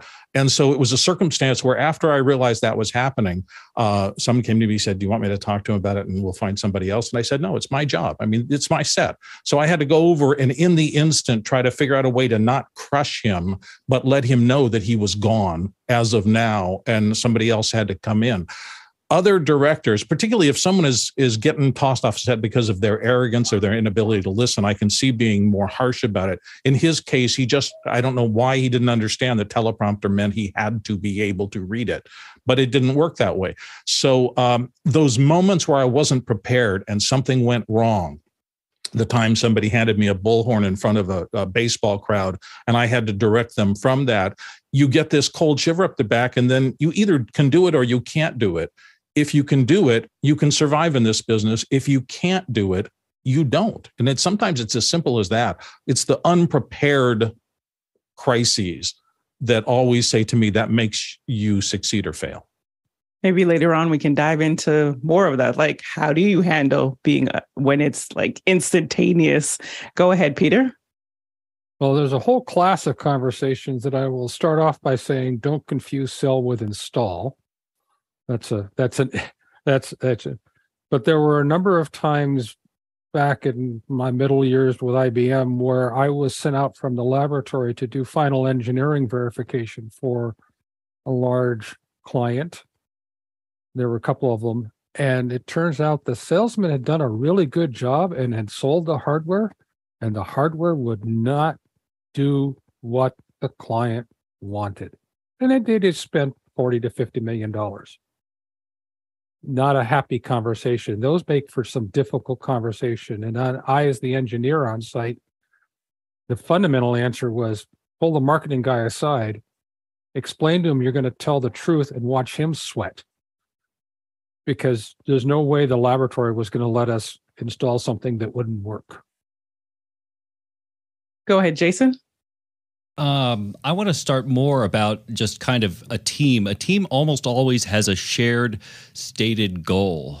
And if you start from saying, we are both here for this, and, everything that I'm saying is in the betterance of our stated shared goals, it's I've found to be a better way to deal with this kind of thing. But on the receiving side, the more open you are to criticism, the better you will be next time. There is no such thing as perfection, whether you are the one, whether you're in charge or you're the one who's having to say something to an underling that is difficult. There's just no way around it. But yeah, listen to what you're being told, because it is in the betterance.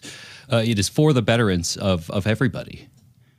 There was a video that I watched, and I'll post it in the chat, with Mel Robbins talking through the very thing of like having difficult conversations. And to your point, Jason, she talks about essentially it's active listening, right? So being present to listen, to acknowledge what's being said, and taking yourself out of it. It's trying to pull the emotion out of it as well. Go ahead, Mitchell. Yeah, this is a tough conversation because it's not in my DNA to be the tough guy that has to be the one to give the difficult conversation. But like Bill says, it's my responsibility if it's in my set that something's going wrong. I try to apply some Japanese methodology to allow them to save face. And that usually means taking them aside kindly and straightening them out. And usually that works. If you get them in a quiet area and tell the person, hey, you're not supposed to do that, or don't do that, or you're showing your awkwardness or your inability to do your job. The only time that I will lash out and pull the bullhorn out and embarrass them is if somebody disrespects the chain of command and does something that's affecting the outcome of the production. Then I'm going to smack them down hard.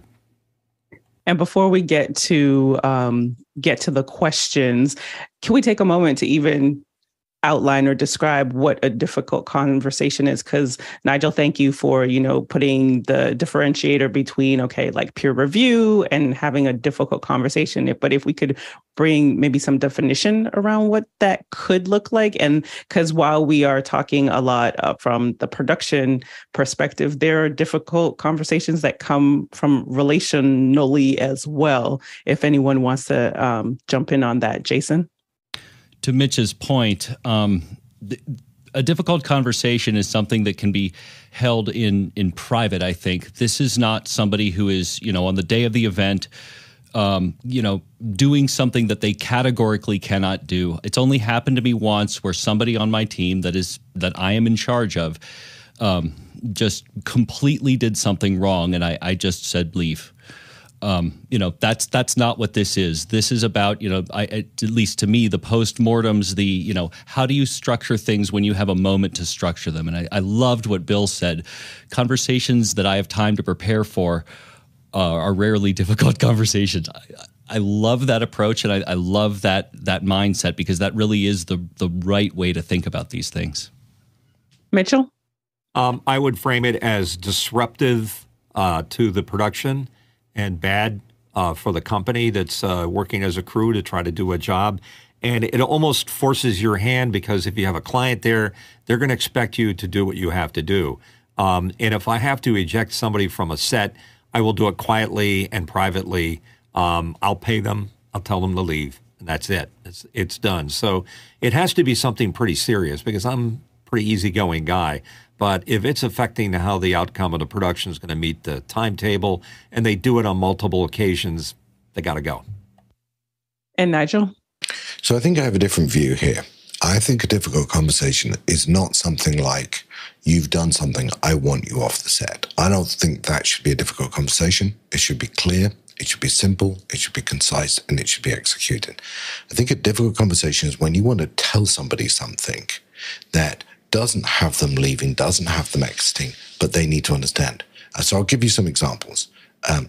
Used to be an issue with men or women wearing too much perfume or cologne, and people find that offensive. It's people using bad humor. It's somebody failing in their job. And typically you're trying to have that conversation. You are going to tell them something that is uncomfortable to them, that you want them to understand and appreciate, to adjust their behavior, because you don't necessarily want to lose them. I don't find it hard to fire someone who's broken the rules.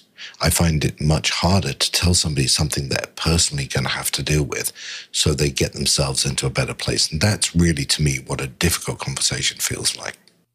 Alex? And to go back to something that Jason talked about a little bit, is that also think about the timing of when you're going to have that conversation. In a production, there are many things that I will decide not to have a conversation about until afterwards, because it will affect the person's, the same stuff that Nigel was talking about. Talking to them about some of those things during if it's affecting the show and there is a way to fix it, it's one thing. But if I look at something and identify what they're doing is, I can't fix it now, like pulling, and we you'll hear us on the back end just sometimes just say, for a thing or a person, just leave the knife in.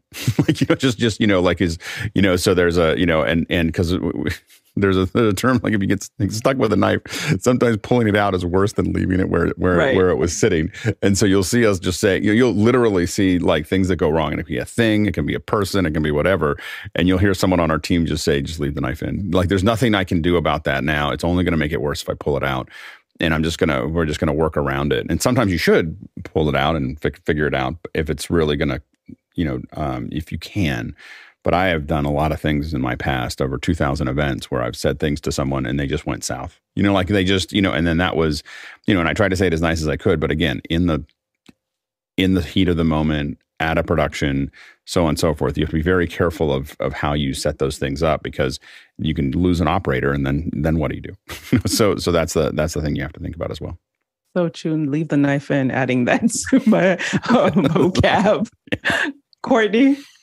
Yeah, and I see difficult conversations can happen between subordinates. In other words, if you're a head of a department, head of the sound department, head of the camera department, et cetera, and you have a certain way that you like things done, and the people that are working under you may have a different opinion on how to do the same thing, because a lot of people have different opinions on how to achieve the same goal.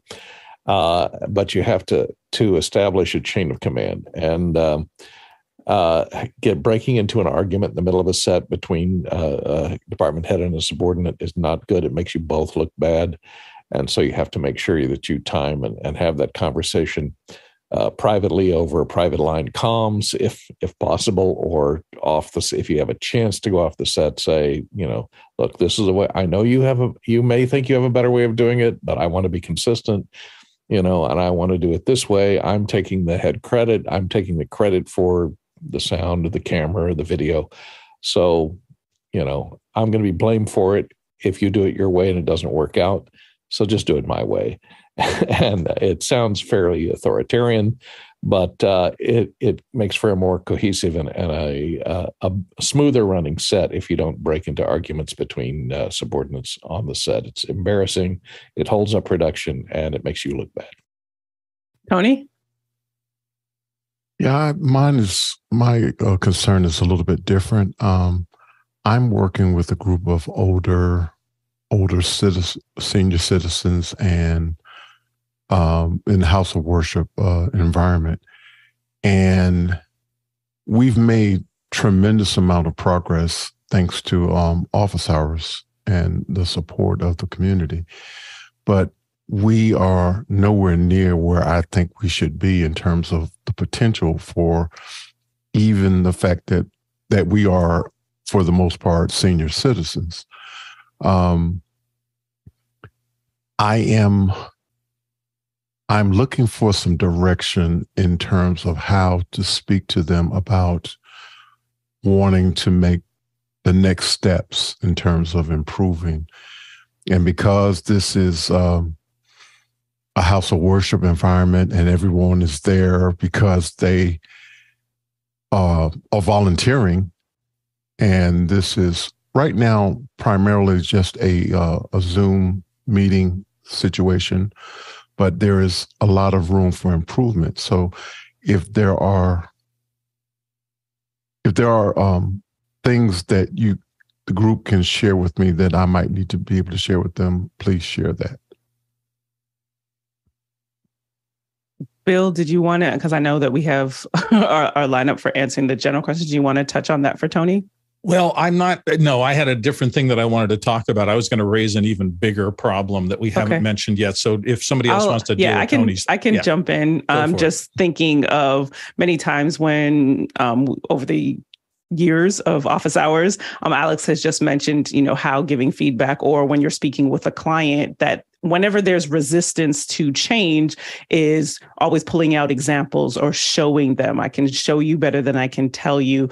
And understandably so, the consideration that the community that you're dealing with is that they are possibly set in their ways and have a certain way of doing things. If there's a way that you can show examples, possibly whether that have some labs or even some workshops, or finding some buy-in with some people, kind of looking at it as, okay, well, I will work with these two people because they show promise in understanding where you want to go. By getting some buy-in from folks, that will then help you so that you'll have the support from the ground up. So it's not just one directional. It's not just you saying, here's where I want to take us, but now you have the support system of people who want to support that. And maybe you can also post this question and maybe we can come back to it so we can have people specifically answer that. Let's go. Bill, there was something that you wanted to bring up. Yeah, I just wanted to bring up the worst of all possible circumstances when you have to have a difficult conversation with somebody higher than you in the org chart. I've heard tell of a couple of circumstances where somebody shows up on set.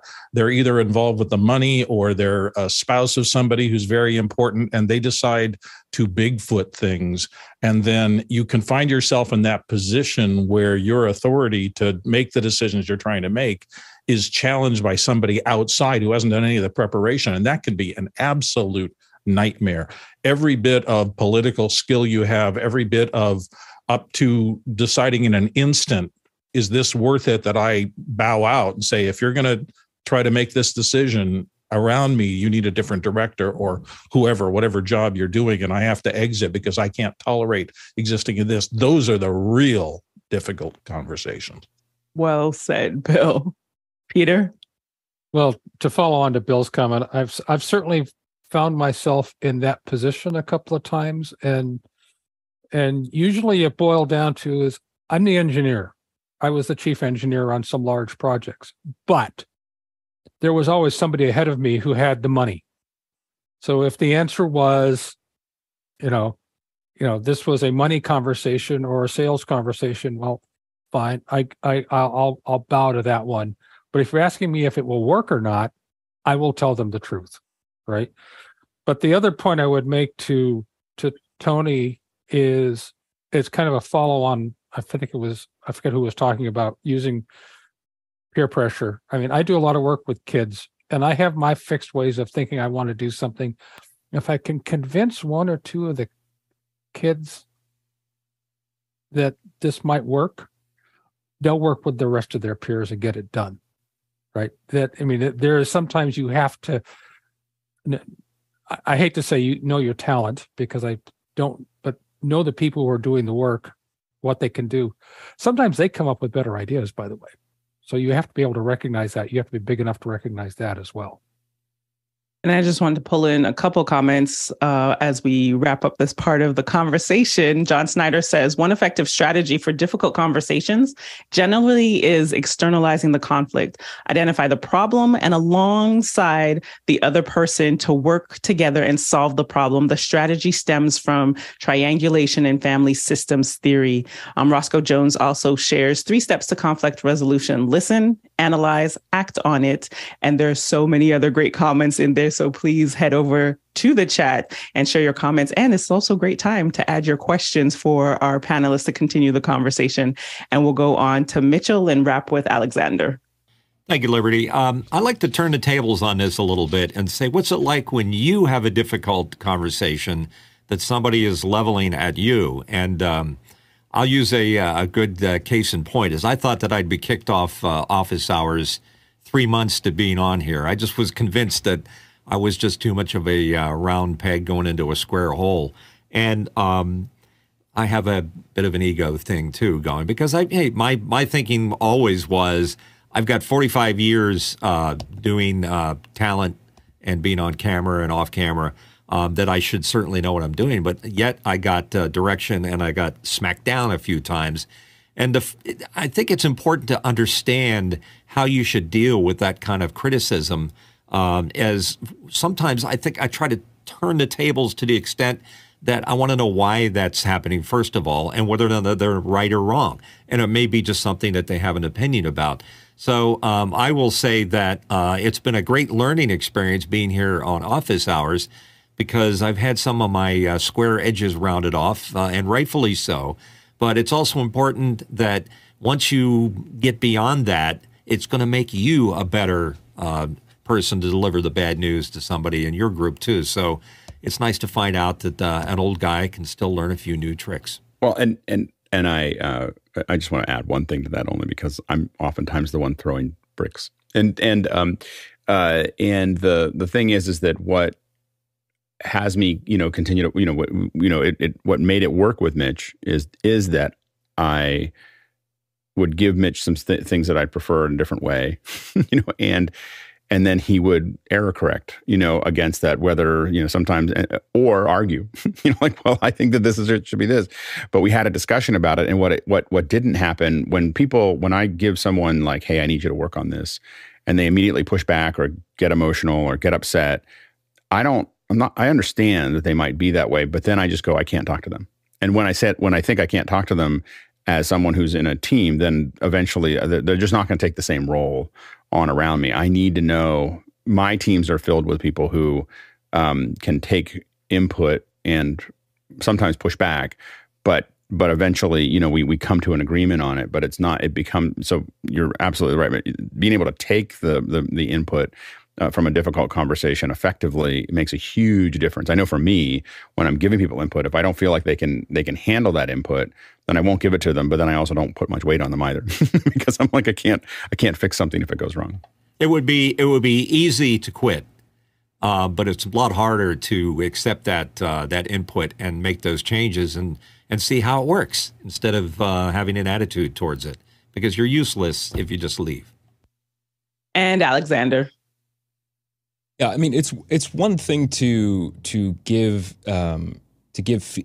critical feedback to people, but I think also to receive criticism well and to take it well takes time, and that's something that just comes with experience. I know one thing that makes me really uncomfortable is talking to someone who is in a higher position than me about something that bothers me. And I used to make this mistake when I was a lot younger. I would kind of bottle these things up, and it wouldn't serve me very well. It would make me not perform well in my job because I would be thinking about these things. But as someone now who's in a management position, I really appreciate it when people come to me, because oftentimes things don't come from a point of a malicious point of view. It's they don't realize that they're actually doing something. So I really believe you should tell somebody if there's something that you don't like or that is making you uncomfortable. I had a manager actually that was in a really kind of nasty, sarcastic way,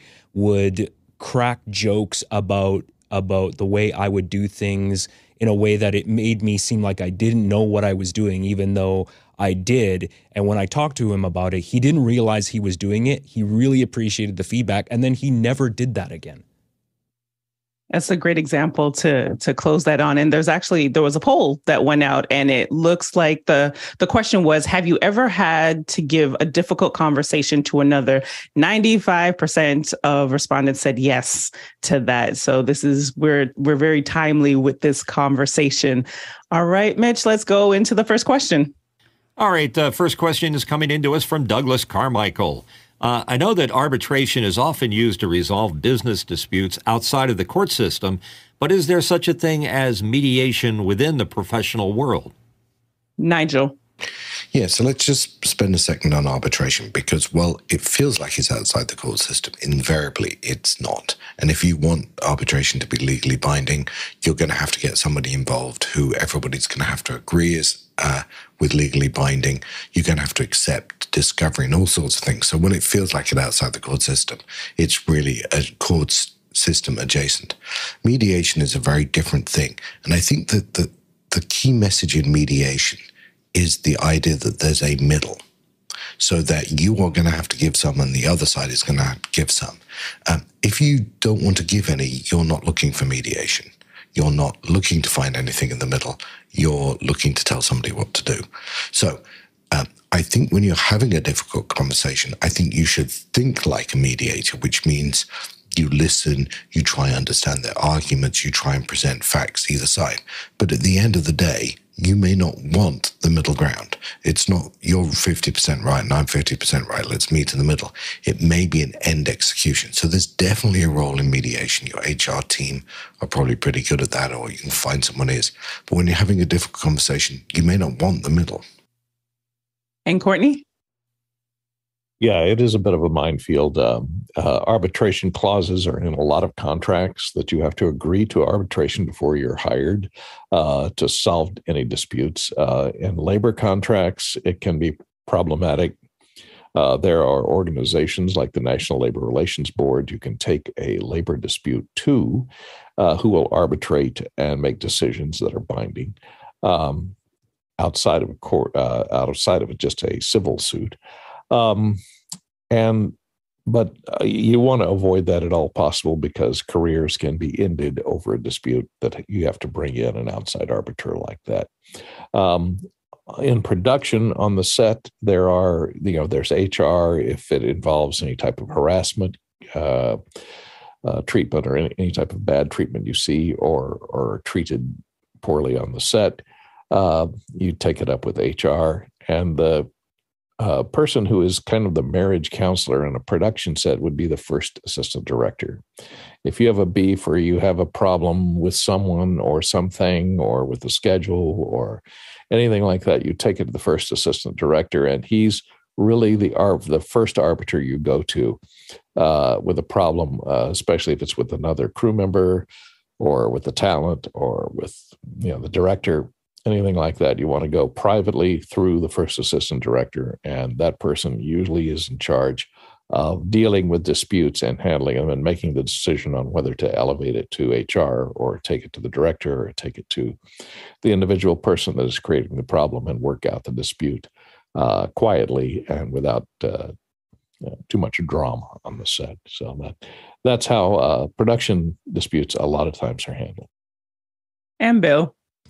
In dispute circumstances, I also found it really useful, and I figured this out kind of early in my career, is if I win, what am I losing? And it can be as simple as somebody I'm directing on set, and somebody comes to me with a good idea, and I say, that's a great idea. No, we can't do it. And then, they get confused and go away. But right there, and I may be thinking about schedule or something else.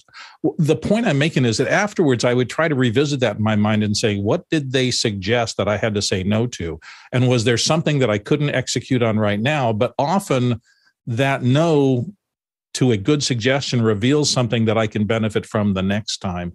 So in any kind of a conflict dispute thing, I'm always trying to ask myself, if I win, what did I lose by winning? Was there information or wisdom or something that I could have gained from this that I lost because they went in my direction? And boy, you bring those things in and you just get stronger and stronger and stronger in your career. Go ahead, Alex. Yeah. And what I will say is just taking on going through the official paths of arbitration or mediation within a company has a lot of impact on your upward mobility within that company. You just need to know that when you do that, you're immediately clipping yourself forever. Just be clear that it is the best thing for you to do. If it's something you can't manage, you're in and it's a real problem. It is something to take into account. But anyway, I think I've seen people, I don't do it because if I'm not happy with something, I move to something else. If I'm really not happy with something, I'm going to find another job, or I'm going to deal it. But you just need to know that having face-to-face conversations and learning how to do that and learning how to work it out without going to the teacher, so to speak, is figuring out how to do that. The going to HR, some people seem to have like a flick, like they're just going to go to HR when something isn't working. And that is a huge red flag for companies, just massive, legal problem, everything else. And so you just need to know that, there's a lot of things you can't, thinking about how you're going to sort out this problem with that person individually and personally first is the thing that you want to figure out. And you want to really try to make that work, because once you pull the plug on, I'm going to go to the teacher, no one's going to look at you the same again. You just need to know that is that's the hard reality of how this is going to work, and if you're and I live in a world where we're all freelancers. And so that just means that, when you pull those triggers, you just know you're not going to work with that person's not going to call you again, so you just want to be very, I think a lot of times people just think that they should use those kinds of tools. But, I come from a family of lawyers, and I can tell you that, I will use legal means to do something as a absolute last resort. Like it is the very last thing that I will do or even threaten or even talk about, because as soon as you do that, everybody changes really quickly. And so in these hard conversations, thinking about a way to do it softly is super important. Next question. Aaron Giancarelli, excuse me, from Flagstaff, Arizona, recently had a freelancer selling his business to my clients during a job. How would you address this? Let's go with Jason first. Ooh, oh boy. I would pick my jaw, pick my jaw up off the floor.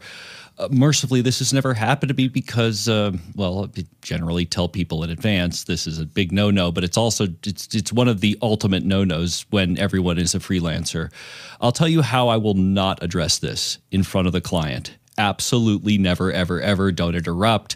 Find a time, and then I would say ask a calibrated question. How am I supposed to hire you and every other freelancer on here if you are not part of this team? And simply selling your wares like this is a flea market. And that will, the answer to that question, because you use the word how, forces the answer out of the person. And this is one of these rare cases where I would say do that again and we're done. I have so many questions for this question. If this is someone who has worked with your team for the first time, like Jason said, we have an onboarding checklist that everyone new or even existing, just as a reminder in our pre-production meetings, like having that conversation of you are working on our team and navigating and pointing any certain questions to the account manager or the producer on set. I question this person's understanding of the way this industry works, that it is relationship driven. So they are now, cutting off that relationship with you. I don't, off of like immediate memory, I don't remember this happening in the past, but anyone who has shown themselves their butt in front of the client is just someone that we wouldn't work with. We wouldn't work with again. Mitchell? That should be a moral dilemma. And if the person chooses to ignore their morals, then that person has no morals, and you shouldn't be hiring them. I had it happen one time. The client came to me and told me about it. I didn't know what was going on. And that person was off my list. Like Alex says, once they show one of those big red flags, they're off the freelance list.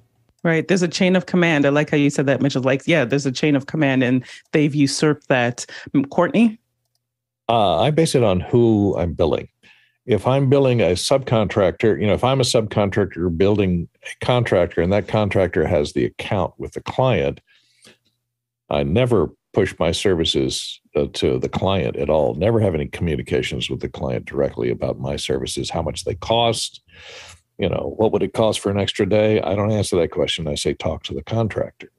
I'm a subcontractor and I'm billing him, not billing you. So those questions should always go through the person that you're billing rather than directly to the client. And that's how I keep it straight. And people, if people are pushing themselves as, I can do this job better than the person you're paying that I'm subcontracted to, they're on my list and never going to work again. And it does become a problem for me as a subcontractor because some producers are so paranoid that you're going to, because they're marking up your services. You're billing the contractor and the contractor is marking up those services. And you don't know how much he's marking them up. So you don't want to mention your price to the client so that the client could hire you directly. That's dangerous, and that will alienate you to that subcontractor and put you out, or that contractor, and put you out of his Rolodex. So you got to be careful what bridges you burn and how to promote yourself. I usually try not to promote myself on set, only work through word of mouth. If you do a good job, someone will recommend you to somebody else. So true. Bill? If you're 17 and it's your first time on the set, we'll probably have a chat. Anybody else in any other circumstances? My wife used to work in local television, and one day was in the back room for a meeting, and there was a chalkboard, and on it were the letters DTU and a list of names, and some of them were people who had been on the show a lot. And she said, "What's that?" And she said, "That stands for dead to us." They had done something, and from that point, never again. And Alex. Yeah, we call that DTM. And we also had do not call. Like there's a list of do not call. Like on the list of like people who did something, we just don't call. There's low list. LL is just low list, which means that we might call them, but we probably won't. And then there's do not call and DTM. I had it happen once. I've been on both ends of those as we talked about, and this is, I think, lives in a difficult conversation world, which is a client came to me, pretty big client, and wanted to work around so some little company brought us into a big job. They brought us in because they didn't know how to do the job, and we obviously knew how to do the job. We've done a lot of those, and we just tightened it all up and made it go out, and it all worked. And the client, we keep everything through, but the client obviously saw what happened, that they've been working with this group for a long time. They suddenly bring this company in and they just tighten it all up and make it go out. So they come to us for the next job, and that's a difficult conversation. And I absolutely said, I can't do that. I can't, I can't go around them. And there was no, and I was as nice as I could about that process. And it's, it was hundreds of thousands of dollars worth of work. Like, it's not like they were asking me to do a logo design for them. And I just was like, that is like a line that I can't cross. I can't have anybody know that I ever crossed it. I just can't go down that path. That is in our world, that is a place that you just don't want to be, and you don't want to take any chances, at that process. And I've had people do it. I had one person do it on a set, and it was a multi-day event, and they weren't there the next day. And the client asked, what happened to John, and it wasn't John, but it was, what happened to that person? And I said, oh, there were some issues I can't get into. We had to move on to another operator. What that did was both get that person out of the line, and then I also burned them with the client. Like I just threw them over the cliff, because now the client doesn't know what that was. All they know is that there was a problem, and that was it. And then, so that, and that's what you risk when you start going down that path. Next question. Oh, boy, I was thinking about that one. Douglas Carmichael asking, how do you draw the line between difficult and volatile people, and when do you involve external authorities or resources when situations are getting out of hand? Go ahead, Nigel. I think Alex answered it well earlier. If you don't know, then go ask for help. Have HR, have someone else do it. I remember I was working somewhere where there was talk about layoffs, and one of my team members talked to me a lot about the handguns he owned. And I thought to myself, well, that's interesting. And, when that conversation had to happen, I didn't have it, and we were prepared for it. So if you think they're volatile, unless you are a professional, don't do it. Go find someone that can. Difficult is someone who's going to be unhappy with you, nearly said a bad word, and maybe shout a bit, and then you think you can get them around. If you think in any way there's any risk to you or them, and by the way, there can be risk to them as well, then go find a professional. Bill? And this is why we rely so much on word of mouth and getting additional crew people from the people we already trust. The accident of bringing somebody into your crew who is truly toxic is so difficult to work with that I will do almost anything other than just go out into a general hiring pool. I will ask every contact I have, do you know anybody, or do you know anybody who has a son or daughter or somebody who might be buildable to work in this role, rather than just going out into the general pool. It can be really toxic to bring somebody onto a crew who's not right. Next question. From Chris Widener in Lafayette, Indiana. Chris asks, value versus cost is always the uphill battle with nonprofits. What's your effective strategies for opening these conversations? Jason? Chart it very carefully. If you decide you want to go into this, have columns like, we provide, we do not provide. And, just understand that everybody is their hero of their own narrative. And in this case, they're trying to get as much for their buck as they possibly can. And you're trying not to go broke. Even if you believe in the cause, that doesn't mean that you should be working for free. Showing impact and empathy, I would say, to Jason's point of like standing your ground with regards to the cost and the value that you bring, but then also understanding where they're coming from. And anytime that you can come at it from like that service perspective, like here's where we're going to be able to take you from point A to point B, because that's what nonprofits are all about. They're about showing the impact of their organization and what they do. And any way that you can show that can help. Like we had a project last month that in September, they asked us to jump on board. But then when we told them the cost, they had no budget. And we had to we couldn't do it. But then in October, they found budget. So people find money when they need to find money to get things done. Mitchell? Yeah, it's that is definitely a problem. I've found with nonprofits that they scrutinize your RFPs and sometimes are difficult, but not for the right or wrong reasons. They might be difficult because they're much more concerned about the outcome. But in our organization, we pick one nonprofit a year, and we give them our full support, no cost to them, because we feel that we're giving back from all the stuff that we have. And that does translate into value to our organization, because inevitably they're going to talk to somebody else, and we're going to get some good coverage there. So I'm not sure if I'm answering the question 100%, but that's generally how it works for me. Alex?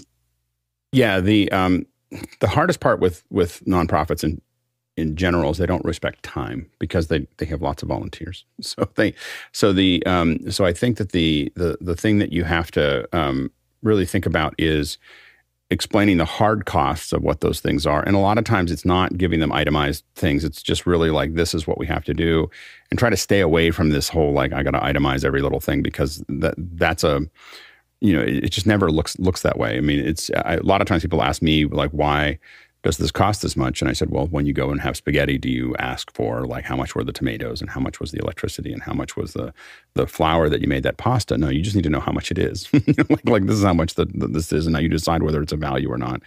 I will say that I tend to be pretty quick. I probably why I don't work for a lot of nonprofits is I tend to be pretty quick about, like, if someone's, here's the bid, and if you want it to be less, just we'll figure out what you want it to fit into, and I can tell you what we can do inside of that budget.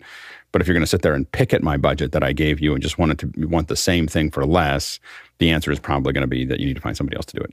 That tends to be same thing for less is not a conversation I have, and generally it means that I'm not going to work with that client. And that comes from I actually have that conversation more in Hollywood than I have with nonprofits, which is you'll have some producer that just wants to break you down 30% or 25%, and usually at that point we figure out what we're going to take out. But if they don't want to do that, they just want the same thing, then I'm like, well, I'm not the right person for you. Courtney? Hey, you got to remember that nonprofits are nonprofit because they have expenses. And if you're part of the expenses, then you shouldn't be discounting yourself. And I treat this all the time. People will come to me, well, can you do this job for us? Because we're a charity and we're nonprofit. And even if it's something that I really believe in, I won't discount my rate. I'll say, well, if it's something I really believe in, I'll say, okay, well, I'll bill you my full rate. You pay me. And if it's something I really believe in, I'll make a donation. The donation is tax deductible. Reducing your rate and doing the job is not tax deductible. That's just you're working at a lower rate. And it's very difficult to mark that off of your taxes if you want to take it as a tax deduction. So if you're doing tax accounting and doing it because you believe in something, that's one thing. Handle it that way. Pledge a donation after you do the job, get paid so that it shows up as income, and then the check out shows up as a charitable donation, so you can deduct it. That's the way I handle it. And Mitchell? Yeah, it always comes down to the value of the services you're providing, not just the cost, the hard cost of the camera operator and the other people involved, but there's a value associated with your time, writing scripts, all the things that detail-wise probably get you into trouble because they will scrutinize details. So you want to be sort of vague on certain points, But when I'm done with a job or I'm donating my time, I make sure they understand the value of it was what it was that I gave them. It wasn't zero because I donated it. It had a value associated with it. And it makes it much easier next time when you have to talk to them about an actual paying job or somebody they know. And we had another poll that was in the chat. This poll was, if you were on the receiving end, how did you handle it, the receiving end of a difficult conversation? 79% said they accepted and changed. 16% said chose to dispute, and 5% decided to quit. Let's move on to the next question. Douglas Carmichael asks, so far, we've talked about difficult conversations from a manager to their subordinates. How do you create a workplace culture where subordinates feel comfortable communicating difficult or uncomfortable issues to you, the manager? Nigel. So I think there's a few things first of all, you have to let them know that you are open for feedback. And that might be how you talk about the culture, how you engage with them. Second thing is, when you talk to your team, be open, ask them questions, probe for feedback if you want it. And you should always want it. And if you get bad feedback, don't argue, listen. And as we've talked about, accept it and moderate behavior. But mostly, what the behavior you model will be the behavior that others around you adapt to. And if you model the behavior that is open and listening and takes feedback and changes, then everyone else around you will fit that. If you model the opposite, they will be the opposite too. Mitchell. I would build on what Nigel just said, which is great advice, with don't try to be their friend. You can't be their friend and be their boss at the same time. It's how you might want it to be, but it's not going to work to your benefit somewhere down the line. So you've got to maintain that certain lofty position of being the boss when it means being the boss. And it's hard for me because, again, I'm Mr. Fun Guy, and it's time to get down to business. It's tough to do it when you're their friend. And Peter. So I will also support Nigel's conversation. Certainly he and I went to the same management schools at one point in time in our careers. But there's one other thing you do, particularly in a large corporation, there's to develop the culture. You also have to offer the employee an alternate path to give feedback on the manager that is penalty-free. When we worked for the IBM company, it was called the open door policy. And it was a penalty-free path through the HR system that would bring in a completely independent investigator into the process. Next question. Chad Lafarge from Columbia, Missouri. What legalese have you added to your event documentation that's surprised by how much trouble they spared you? Jason? Oh, I got 3 words for you here. The non-recursive edit. Thank you, Alex. Nigel? I don't add any legalese to my stuff. I let lawyers and attorneys do that. I'm not one. I don't play one. And there's this great thing called the phone. It's so much better than an email. Mitchell? Yeah, the incoming legalese is what usually gets me. And one that I got surprised with some time ago was the client decided somewhere along the line that they would own everything that you did. They would own the footage. They would own the music you used. They would own any stock footage, anything. And it's just, you can't accommodate those kinds of add-ons. Somebody decided it was a good idea to do it, but the reality is you can't accommodate that. And Bill?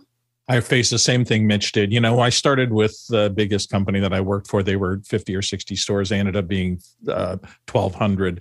And over the course of time, I saw the strictures get tougher and tougher. And at some point, I remember I thought, this is really bad contract language. We hadn't had contracts. It was all shake hands for many years. And then all of a sudden, these were the formal agreements. And you're right. A lawyer wrote that to do nothing but protect the corporation and for the corporation to own everything. And you have no rights at all and whatever. And you have to come to that point where you say, I'm either going to keep doing this or I'm not. And you don't have the resources to go up against a 500-person lawyer legal team if you're just a small operator. So you're either going to say, I'm going to capitulate and sign the document and continue to work for them, or I am not. And that's the only choice you really have. Next question.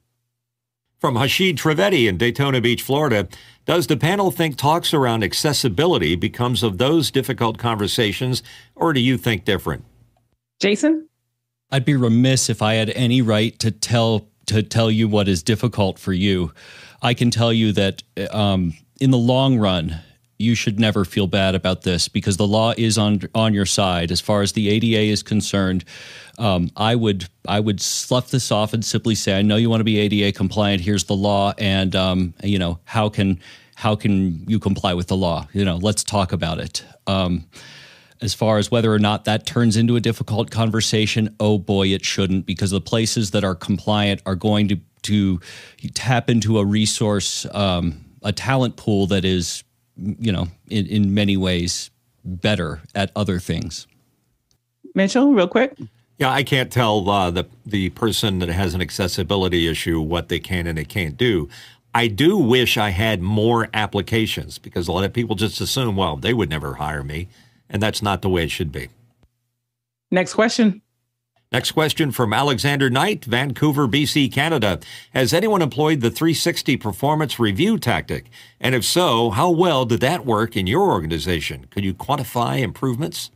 Nigel. I think if your organization forces 360 on you without a process, it never works. It's never useful, and it just becomes a zone for people to complain. If you are stuck in the middle of one, the only thing you can do is learn from it, absorb it, and try and do it. I have to tell you, the most useful thing is to ask yourself the question, would I benefit from a 360 review? And the answer to that question is always yes. Next question. From Douglas Carmichael, looks like the last question here. Alex, you mentioned that in many cases, walking away is the best course of action when a situation is truly going downhill with no way out. What techniques can work when you can't walk away from the situation? Family issues, for example. Alex. Yeah, I mean, I think that is always the challenge, and then you really have to think about what you're willing to do and what you're willing to manage. I've definitely worked in situations where I wasn't necessarily happy about where I was or who I was working for, and there I have to admit that I took on, what do I think I can change? What do I think is going to stay the same? And where can I put myself in a place that allows me to do what I need to do? And I may not get everything I want, and it may not be a perfect situation.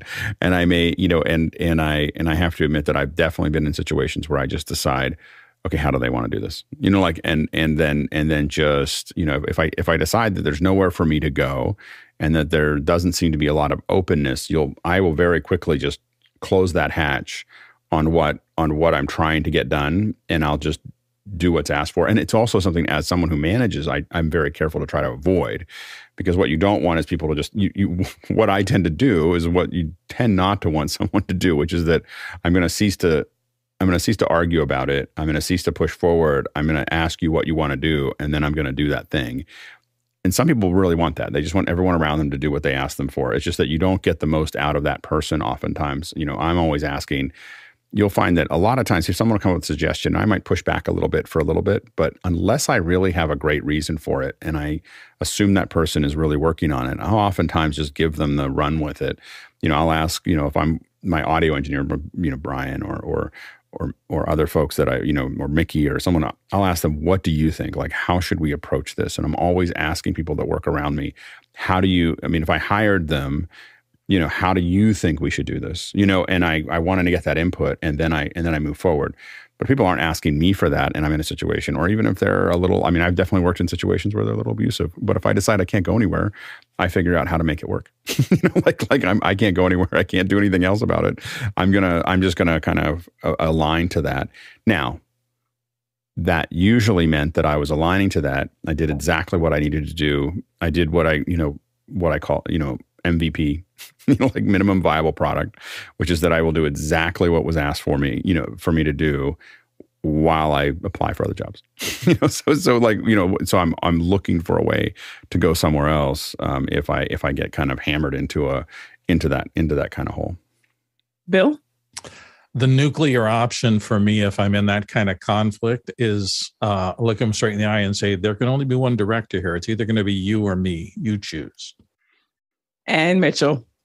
My dad, who was a very successful businessman, and he gave me a great piece of advice: pick your battles. You can't win them all. So true. And honesty, as a friend said, is the best policy. Well, there we go. We wrapped up another Monday show. Thank you so much, producers, for all of your questions. And I saw the flood of conversation happening in the chat. So if you're watching, you want to quickly get into the chat to glean some of that information. And our backend team, for without which this couldn't be possible. And of course, our panelists, thank you for your insights and all of your feedback. And this week coming up tomorrow, Tuesday, second hour brainstorming. So it looks like the education and video councils all have their weeks planned. We need your help so that you can tell us exactly what you would like to see as we close out the year. And on Wednesday, the remotes have a new release, our office hours community band. So you want to be here on Wednesday for that. And for the rest of the week, the schedule, you can go to officehours.global. And we are out, well, actually, one more, 50,000 miles, 81,000 kilometers. That's how far our global community has reached today. So thank you so much for watching, and we hope to see you in after hours. Bye. Boy, my arms are tired. That's a lot of movement there. Very much. Remember the old difficult conversation? The squeaky wheel always gets put in the trunk. Courtney, I need a list of all your idioms. I need a book somewhere. Yes. Comes to performance, it's not what you preach, it's what you tolerate.